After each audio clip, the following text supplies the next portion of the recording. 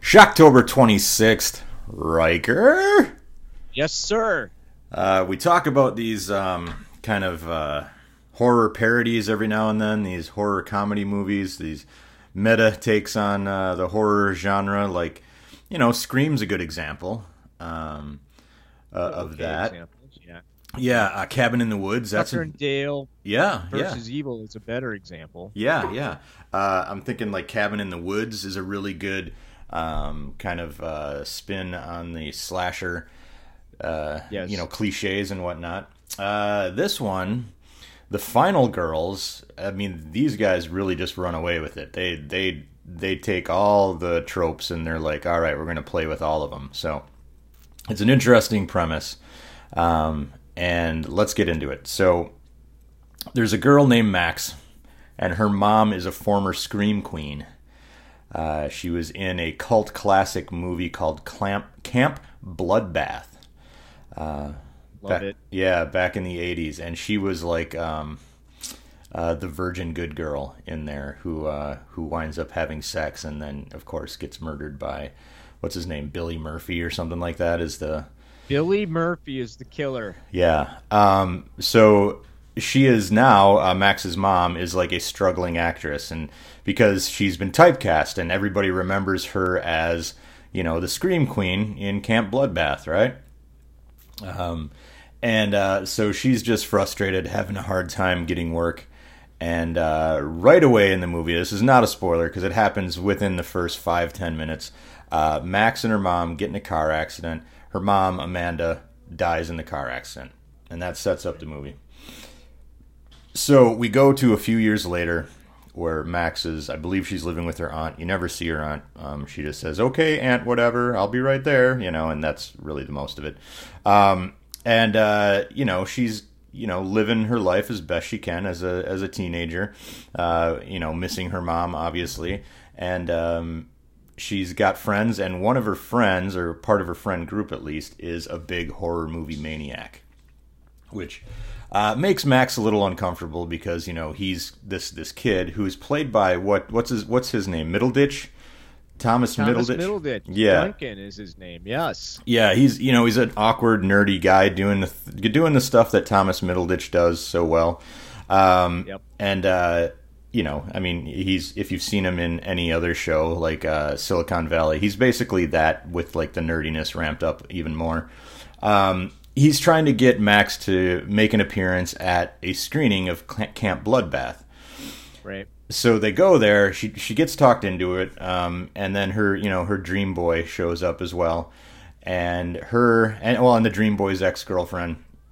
So this, in the middle of the movie, she's about to go get some air because she's having a rough time watching her mom on the screen. But just at that moment, and this is all in the trailer, so no spoilers here. But just at that moment, through a weird set of circumstances, the theater goes up in flames. A fire breaks out in the theater. Her and her friends, rather than all rush to the exits where everybody else is like herding to, they're like, "Hey, let's go out behind the screen." So they cut open the screen. The whole place is on fire. They cut open the screen. They walk through the screen. And where did they wind up, Riker? They wind up in the movie, in Camp Bloodbath. Yeah, in the movie. And so that is the whole premise to this movie, is that these kids are trapped in an 80s slasher flick, have no idea how to get out.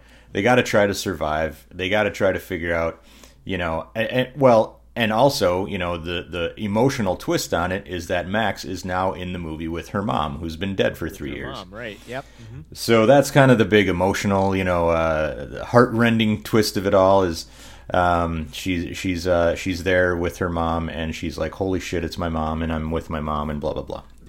So anyway, all the standard stereotypes are there. There's the horny dude. That guy's great. He's Adam Devine. Greggs. I think it's Adam Devine. Yeah. Oh no, Kurt. Yeah, you're right. Yeah. I always think of him being like the stoner douchebag Yeah. at camp. Yeah, he's awesome. He drives the van. Yep. Oh my god. Yeah, Adam Devine is like Thomas Middleditch. Adam Devine is doing what Adam Devine pretty much does in every movie, and again, he's great at it. You know, he's a bit of a one-trick pony sometimes, but it's a good trick. So he does Great trick. he does wonderful at it. And then there's kind of the girl Tina who just can't keep her top on. So one of my favorite gags in this is they like tape oven mitts to her hands so she can't take her top off. Because they figure out that everybody who has sex or gets horny in this movie gets murdered, and they're trying to save everybody. Yeah, they're trying to save the cast. So, Riker, what do you think of this movie? Well, I asked you to watch it because I absolutely love this movie. I think this movie is fantastic. You know, their comedy horror has become a thing. A lot of really good comedy horror, but there's exceptional comedy horror, and I would put this right up there with the movies that you listed out as exceptional, like Tucker and Dale versus Evil. To me, that's like gold standard comedy horror. Like, it's completely aware of what it is, and then it talks about the tropes and really pulls out all the stops to show you that these tropes are ridiculous. Yeah. And it's got great gore, and so I think it's a fantastic slasher movie with a heart. And I really enjoy this movie. It's super fun.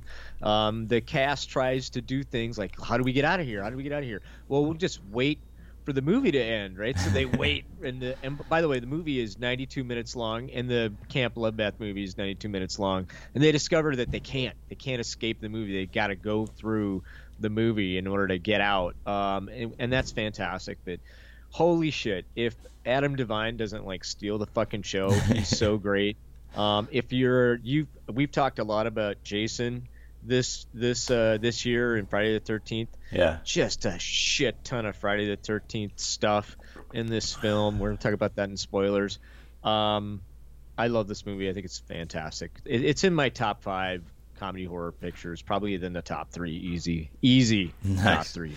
Yeah, it's really good, man. It's really good. I feel like I think I like the concept a little better than I like the execution.